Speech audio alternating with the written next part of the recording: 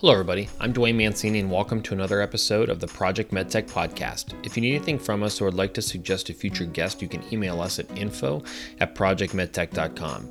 If you enjoy this podcast, please subscribe and leave a review. And you can always visit our website, www.projectmedtech.com, or follow us on LinkedIn.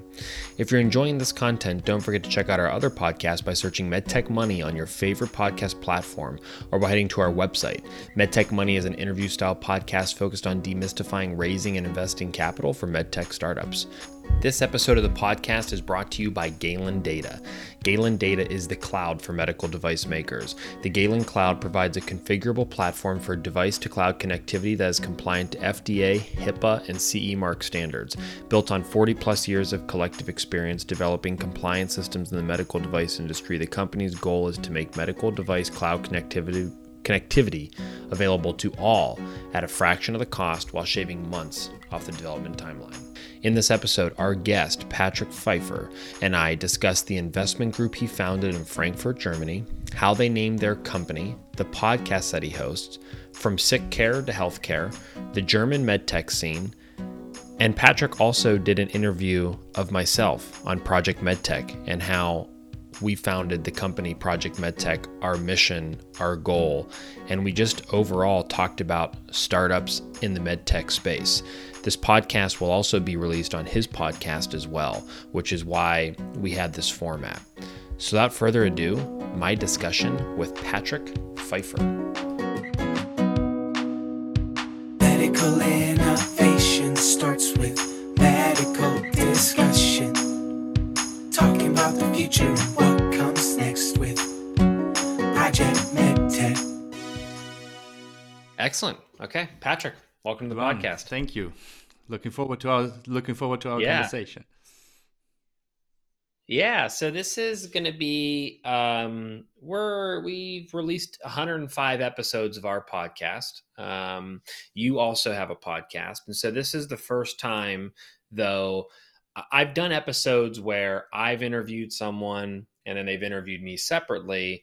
And the idea of one of your colleagues was, why don't you just interview each other and we'll release the same audio on both podcasts? And so this is the first time in like 110 episodes of Project MedTech. And we also have another podcast, MedTech Money. There's 80 some episodes of that we've ever done something like this where we're going to interview each other. So I'm kind of excited about this. Same here. And, I'm excited that you have done so many episodes so far. So for me, it's only, in brackets, episode number 30. I've been starting this activity during the pandemic, because I was so bored in my home office. That's why I had to do something in terms of interacting with people.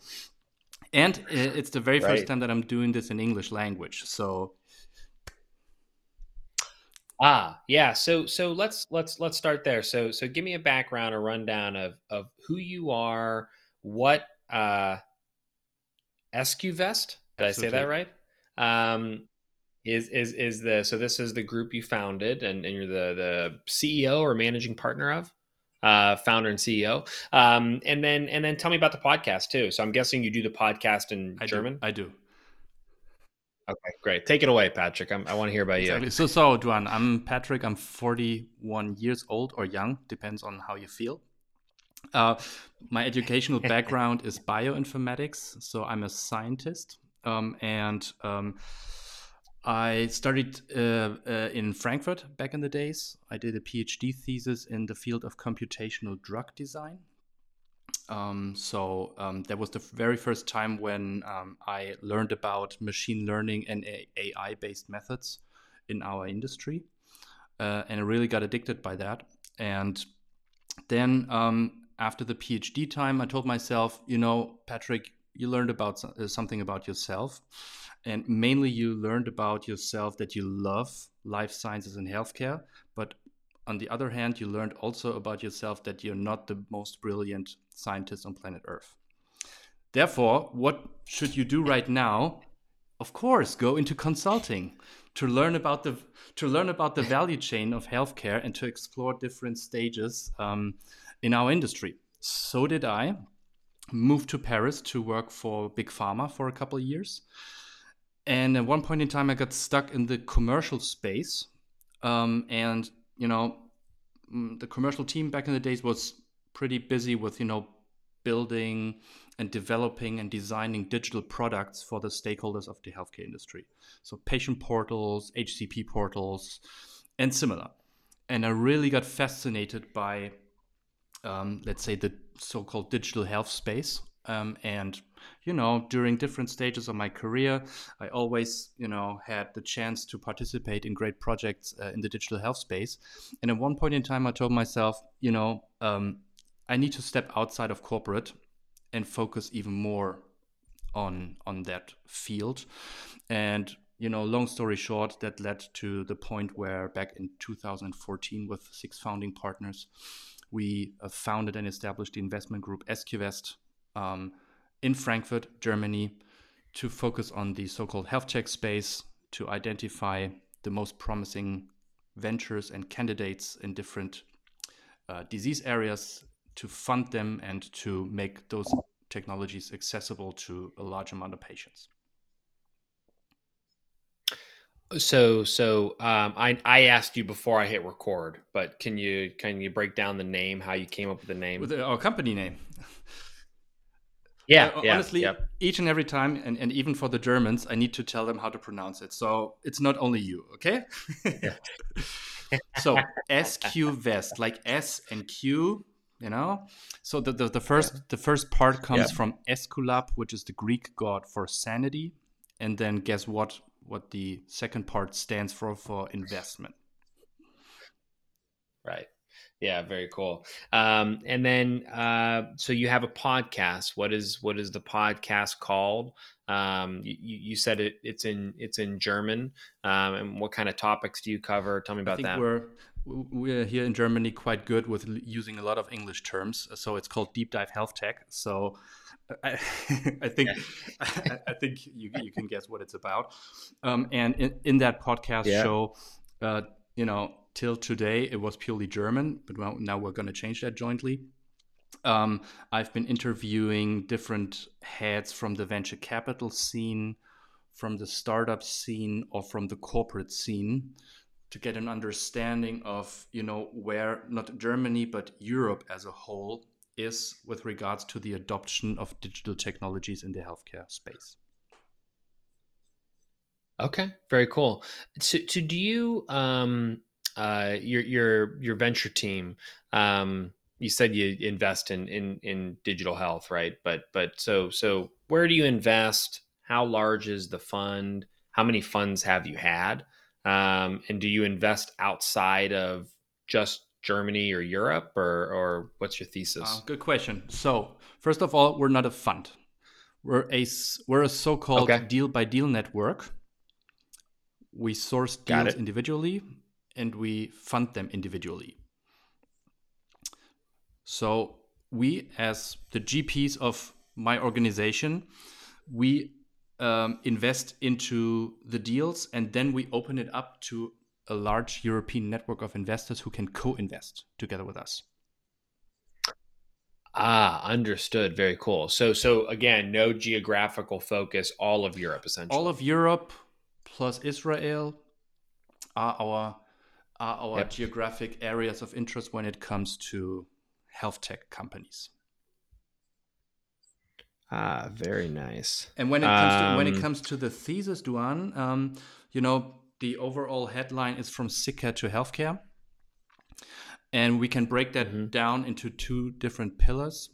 Number 1, which is my favorite, is detection and diagnosis, and the second one is digital therapeutics. And within those fields, you can still break that further down into disease areas such as the biggest ones like neurology, oncology, and cardiology. We identify technologies in those 2 pillars, varying from Series A through Series C stage. So we're quite independent when it comes to the stage because we're not a fund. And then we do a due diligence on those cases. And then with our network together, we jointly invest into those companies, usually with ticket sizes ranging from $3 to $5 million. Very good. Okay. So you're involved in some early stage companies then. We are. Oh yeah. Yeah. So Yeah. That's your far, so area. far, we've been investing Uh, into 27 companies since inception. So we have quite a portfolio that needs to be managed. yeah. Yep. And that's 3 million euros or 3 million Which USD which is generally, three to just five. Google it today. It's almost the same. It's almost the same. Okay. Yeah. Very cool.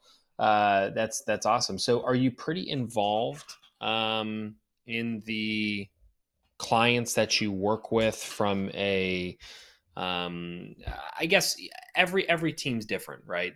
On their level of involvement with their companies they're working with. But it sounds like from your side, you're probably really involved with these startups once you engage them. Does that even is that maintained even once they're successful with the raise? Depends a little bit on the stage we're investing in. So give an Okay. example. And again, we're not a fund, therefore we're quite independent when it comes to the different stages we're allowed to invest in. And one example Yeah. would be we've been investing into a pre-IPO round of a company, Munich-based, and in that round our stake was pretty small. Therefore, now our, let's say, impact and influence on strategic guidance of the company was way lower as opposed to a Series A funding round, where our stake and our funding contribution was way higher, and therefore also our level of Mhm. involvement.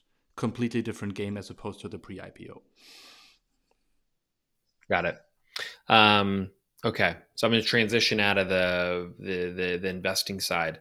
Tell me about I'd love to know the med tech scene in Germany, right? So for our listening base for Project MedTech is about 60% US based, and then another 25% European based, and then the other 15 is kind of spread out across some other geographies. So for people who aren't in Germany, like where's the innovation coming from? Where are the med tech health tech hubs, I guess you could say. Tell me a little bit about that and then what that looks like. From a European perspective, I would definitely count in the UK. I would definitely count in the southern German area around Nuremberg, which is, let's say, a medtech hotspot from a German perspective, um, Okay. uh, including Switzerland. So there are, let's say, a few hotspots across Europe, and definitely Hmm. for the entire European game, if we have a broader perspective on Europe, definitely we have to count Israel in as well. Hmm. Right. Yeah. Yeah. Um, and then can you just maybe touch on a little bit of MDR was obviously a big deal, right? And everyone's talking about it. But I think depending on where you're from, your perspective could obviously change on it, right? And so for a lot of US based companies, Europe was a strong strategy to go to first and then maybe come back and do the FDA. Now that's changed a little bit. A lot of US based companies stay here. I'm curious on how that affected, if you're a European startup, are you looking to go to market somewhere else? Or are they kind of saying, hey, look, I mean, it's we're still going to go to market in Europe first and then try to go other places? I mean, you have a beat on I that? just had that discussion internally, and there's still two different routes. Whether you're Hmm. focusing on, let's say, the dirty stuff at the very beginning and need larger funding, longer time, and then have it behind you. In some cases, it definitely makes sense to go down that route, but in other cases, it might be, and then the devil lies in the detail. It might be way smarter to not go, let's say, the European way, stay under FDA at the moment, scale, scale, scale, and then tackle the European market at a later point in time. So probably you were looking for a clearer answer with a yes or no. But again, you need to consider the use case, you need to consider the technology, its scaling potential, and then take a look at the strategy, what makes better sense for a given venture. Actually, your answer is exactly what I was looking for. So we get a lot of clients who are almost asking for like a black or white answer on what to do. And the simple answer all the time is, well, I think it depends, right? So, there's certain classes where the regulatory hurdles still are actually easier in Europe than the FDA. But that shouldn't be what you're basing all of your decision off of. You need to factor in commercialization and reimbursement and clinical and all these other things. And so, I'm glad you gave that answer, because that is what we coach a lot of clients through, is to think through I can this, imagine. I can imagine. strategically. As sad as it sounds, but we almost sound like lawyers, right? It depends. Yeah. Right. Except we're not charging $500 an hour or whatever they charge. Still a way to go for us, right? Yeah. Right. So yeah, I mean, those are some of the basic questions I wanted to ask. And like I said, I've never done an episode like this where we're kind of interviewing each other. Handshake, So Duan. I can circle think it's back. handshake time, right? Yeah. So tell me about Yeah. tell me about yourself, and tell me about Project MedTech a little bit, and then I'll have some follow-on questions, certainly. Yeah. So much like you, I don't have a PhD, but I have a master's in medicinal chemistry. So I was actually in small molecule synthetic chemistry for just for my time at university. And then once I graduated, I worked a year in the field. And then moved on to NAMSA, which is a CRO in the medical device space. They actually have a location in Germany, near Frankfurt, like 20 kilometers outside of it. I forget where it is. But anyways, so I worked for NAMSA for about 5 years in their biocompatibility, chemical characterization. And then I did some technical sales for them, and really worked in regulatory reimbursement and clinical trials. And then eventually ran their business development efforts for their startup companies. They called it MRO programs, but it was essentially working with their startup companies to figure out, hey, the way we engage Boston Scientific and a small startup are different, right? And we have all these services. So how does a startup take advantage of it? So I did that for a while, and that actually spurred the idea of Project MedTech, which was, hey, there's actually a pretty large gap from you're a small startup and you're raising maybe a seed round to being ready to engage a company like NAMSA. So eventually I left NAMSA and went to Covance, which is now LabCorp, since they've been acquired and they dropped the name change, and was doing business development for them. But yeah, I decided, I'm going to launch a podcast and try to help these startups with, getting some information to them through a podcast. There was so many webinars out there. There were other medtech podcasts, but none of them focused on general business strategy, right? It was like, hey, we're going to focus on regulatory or focus on this. So can we merge these ideas? And so I launched a podcast, and in April of 2020, so right at the height of the pandemic, I guess, or what we thought was going to be the height. We didn't think it was going to be this long. But yeah, so we launched the company. I ended up bringing in a couple co-founders along the way.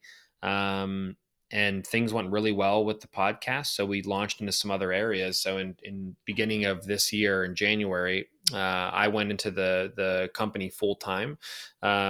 My partner, Rich Missoula, just started full-time in August, and my partner, Aaron Tenhusen, starts in September. So we'll be a team of 3 full-time folks. And then we have another partner who does it part-time with us, Giovanni Lauricella. He hosts our MedTech Money series, and then a few others. But the way Project MedTech sits is we have a media network side of our company that is there for everyone to consume, right? So we host the Project MedTech podcast and the MedTech Money podcast there. So Project MedTech is kind of focusing on that product side of things and overall business strategy, and MedTech Money is hyper focused on raising and investing capital in the MedTech space. And then we do some what we call virtual happy hours. They're essentially webinars, except they're very laid back. Everyone's on video.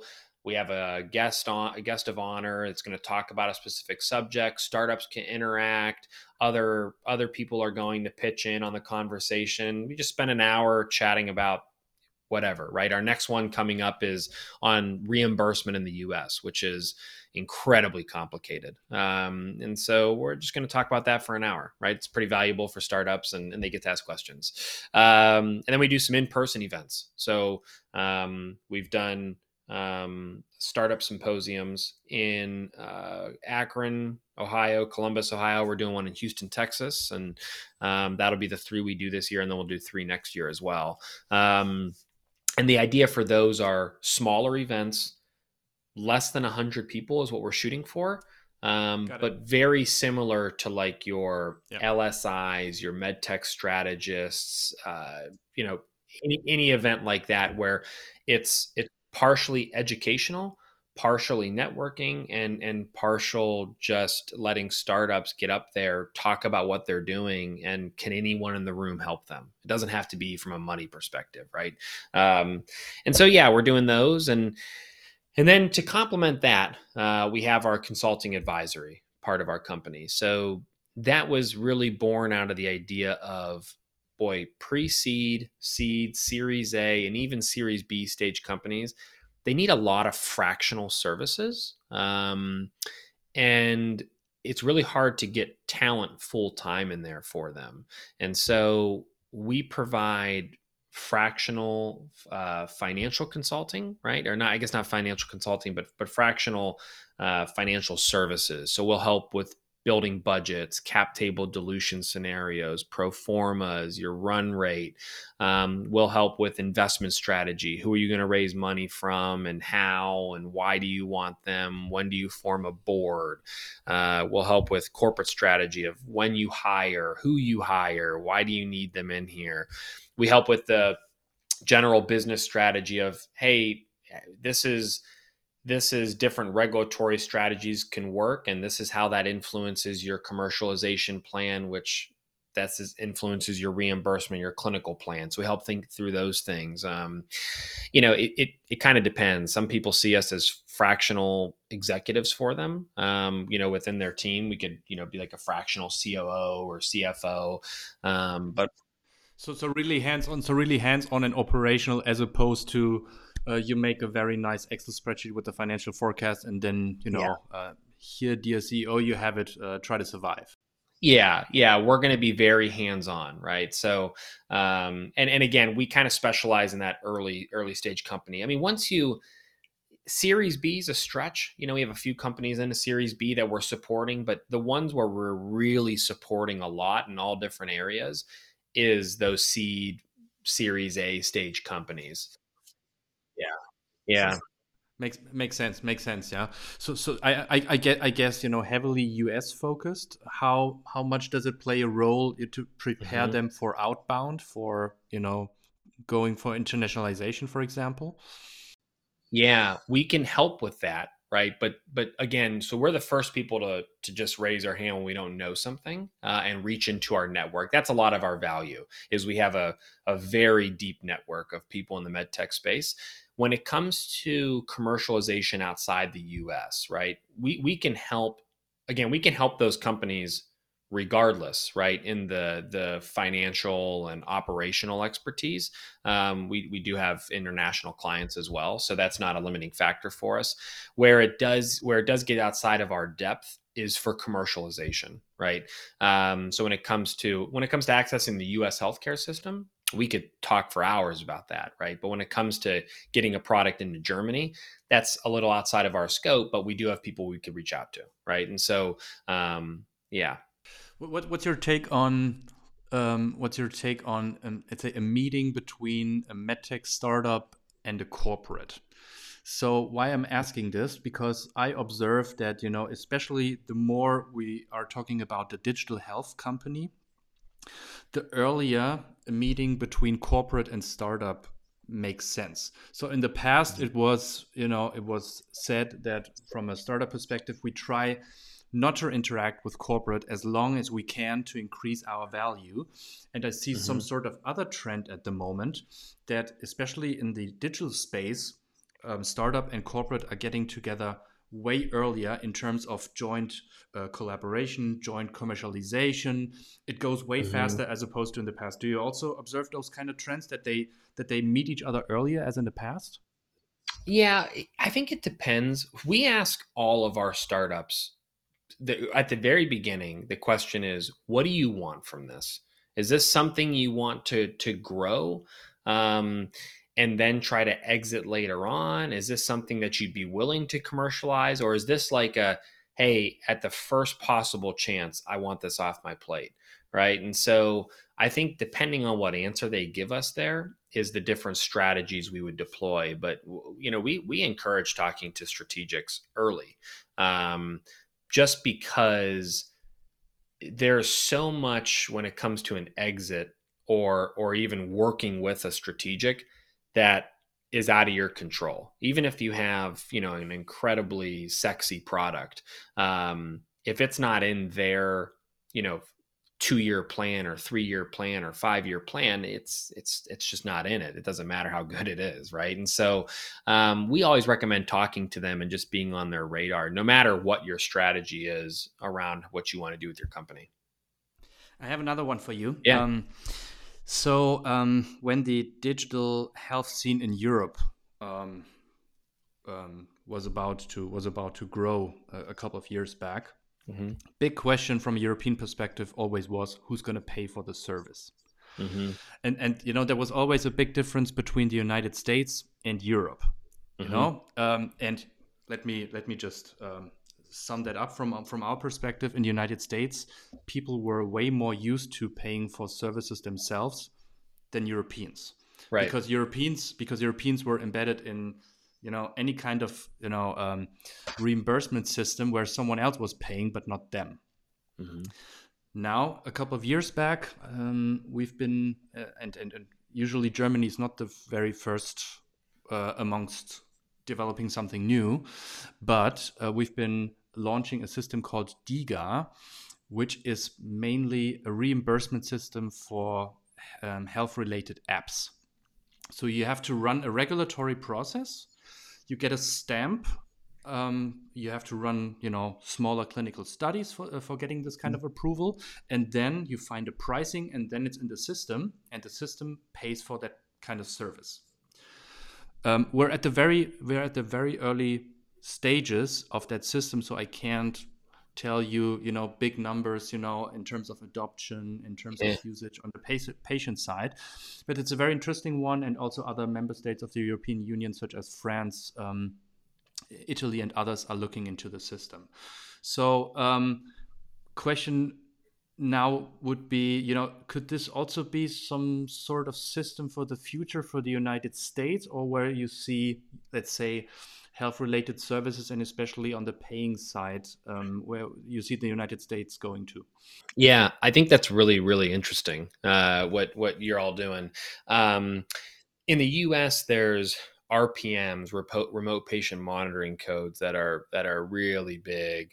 Remote patient, yeah, RPMs, that are really big, and really new. And but the problem is they're not for things like this one that I'm wearing here, right? So this is the Whoop band, right? And for me, I love it. I think what you're bringing up, um, is interesting because there are a lot of employers, very progressive employers that will reimburse employees so that they can have things like this or other health bands, or other health apps, right? That are really preventative in nature. And you start to get into that true. You brought up sick care versus healthcare earlier, right? I mean, they're really starting to get into the actual healthcare perspective of things, right? Where you're trying to remain healthy. Um, I think it would be really interesting. If you really want one of these types of things now, you're going to pay for it. But I don't think that's the debate. The debate is accessibility for others who maybe can't afford to pay for something like that, right? And so I think it definitely could be something that At least it interests me, right? I don't know about the rest of the US. And you know what? Also, the positive aspect about this podcast is that we can look into a joint future Mhm. when it comes to you are consulting medtech companies that are looking into the European market, Mhm. and systems or solutions like what I just explained with the reimbursement system, Right. might get applied to those kind of companies. We can definitely liaise, and I can definitely liaise you with the right partners here in Central Europe to help your companies further.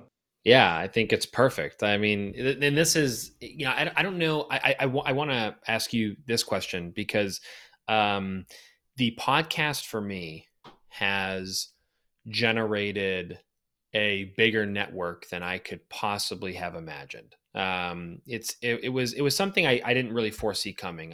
When I first started, it was, hey, I get to talk to really cool people. I'll put out these episodes. Other people can consume them. This will be great. But I underestimated how many people that I would continue to have a relationship with even after the podcast, from a perspective of, hey, when I need something, I can reach out to so and so, right? From episode 27. It didn't matter, right? Um, and so I'm curious for you, as you've done your podcast episodes, have you found a very similar thing where these people you're having on the podcast now become partners of yours, and people that you could reach out to? Absolutely same effect, and I did not foresee this to be coming, not at all. So, when the pandemic was kind of fading out, I'm not sure if we can say that or not, but it went down. We certainly took a look at, all the stats and the KPIs of the podcast. And then, we found out we have to continue to do so. But it was not only the KPIs, it was so many interactions and so many inbound inquiries that reached me due to the podcast, and especially not and interestingly, not only from our industry. It's really cross industry that automotive companies are reaching out to me. So this is interesting what you're doing, and I see a lot of health related services in a car in the future. Can we just sit down and discuss to find out what's the next level of health related services in a car or in an airplane or at an airport?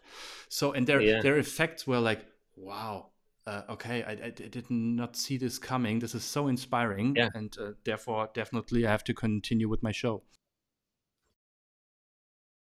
Wow. That's awesome. Yeah. I think it's a great effect.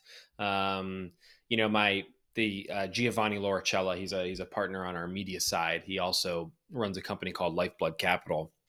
He hosts our MedTech Money series, and me and him had a conversation the one time where he had said, we're asking these people to spend an hour with us or 45 minutes or 40 minutes with us, right? And you get to talk to them.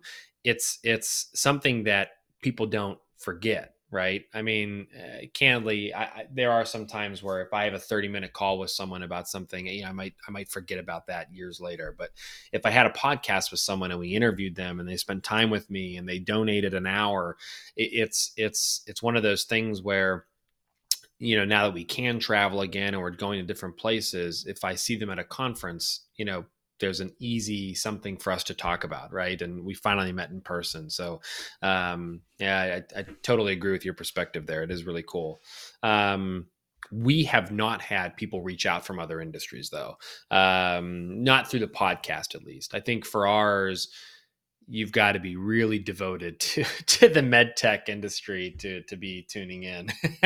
No, in our case, it was automotive. It was Yeah. food. It was food, Wow.